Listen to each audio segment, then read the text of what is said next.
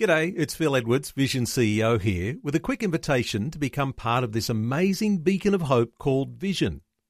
Together we can put our love into action to help people of all kinds build or rebuild their lives on the truth of God. Please consider the part you can play during our upcoming Visionathon appeal, remembering that it's your support that makes Vision possible, including this podcast. Audio on demand from Vision Christian Media. Exploring faith and the future. Neil Johnson and Bible teacher Dr. Kameel Majdali.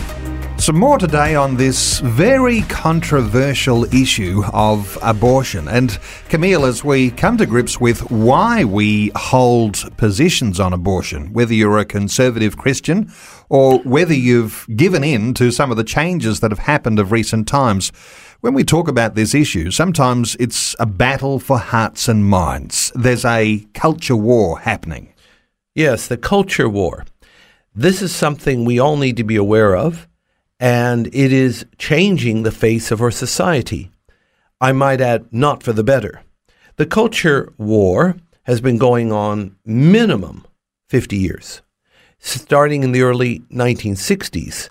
It could be argued it even started earlier than that, but let's just leave it to the 60s. Now, the 1960s was known as the most violent and rebellious decade, certainly in U.S. history. I know Australia had its own issues, but not only in the U.S., but even in Europe, there were terrible, terrible protests. And there was, in 1968 in France, the student protesting was so violent, they actually thought France was going to fall to the communists. And this, of course, in the middle of the Cold War.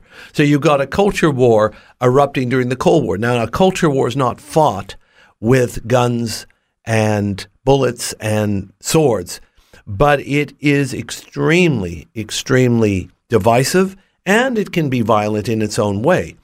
Let me just put it this way, a real catalog of events. You had the advent of the birth control pill. That was 1960.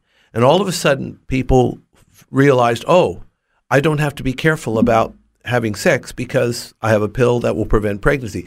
It's funny, the fear of pregnancy kept a lot of single people either from indulging or indulging full-fledged. Then you had, of course, other things, the rise of the feminist movement, kicking God out of the classroom because the Supreme Court ruled that prayer in public schools was unconstitutional. People don't understand what a massive change that brought to America's educational culture when that happened. Also, we had the not only sexual revolution, we had the advent of postmodernism, where truth is relative and tolerance is the new virtue. Not normal tolerance in the dictionary, but a tolerance that basically says there's a variety of views, all of them are equally valid, and how dare you suggest that your view is more important than anybody else's. It's a sort of live and let live, but it's also with fangs.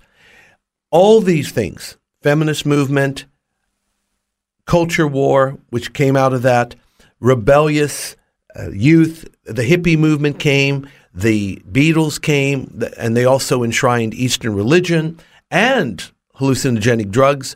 All of this helped to further detach the Western world from Judeo-Christian foundations. So this rebellion, Kameel, it wasn't just against the state imposing its laws and values on people, but what it truly was a rebellion against the Judeo-Christian heritage. It was a rebellion against that, but it was also a rebellion against the free market capitalist system. And a lot of these rebels happened to be Marxist. Even though Marxism wasn't faring very well in the Soviet Union and the Warsaw Pact, that didn't dissuade them from pushing an ideology that really would, shall we say, undermine the whole basis of Western life in this world. Faith and the Future with Neil Johnson and Dr. Kameel Majdali from Teach All Nations. For more from Dr. Majdali, including books and DVDs on prophecy, Bible commentaries, plus today's and other episodes of Faith and the Future, go to vision.org.au. Thanks for taking time to listen to this audio on demand from Vision Christian Media. To find out more about us, go to vision.org.au.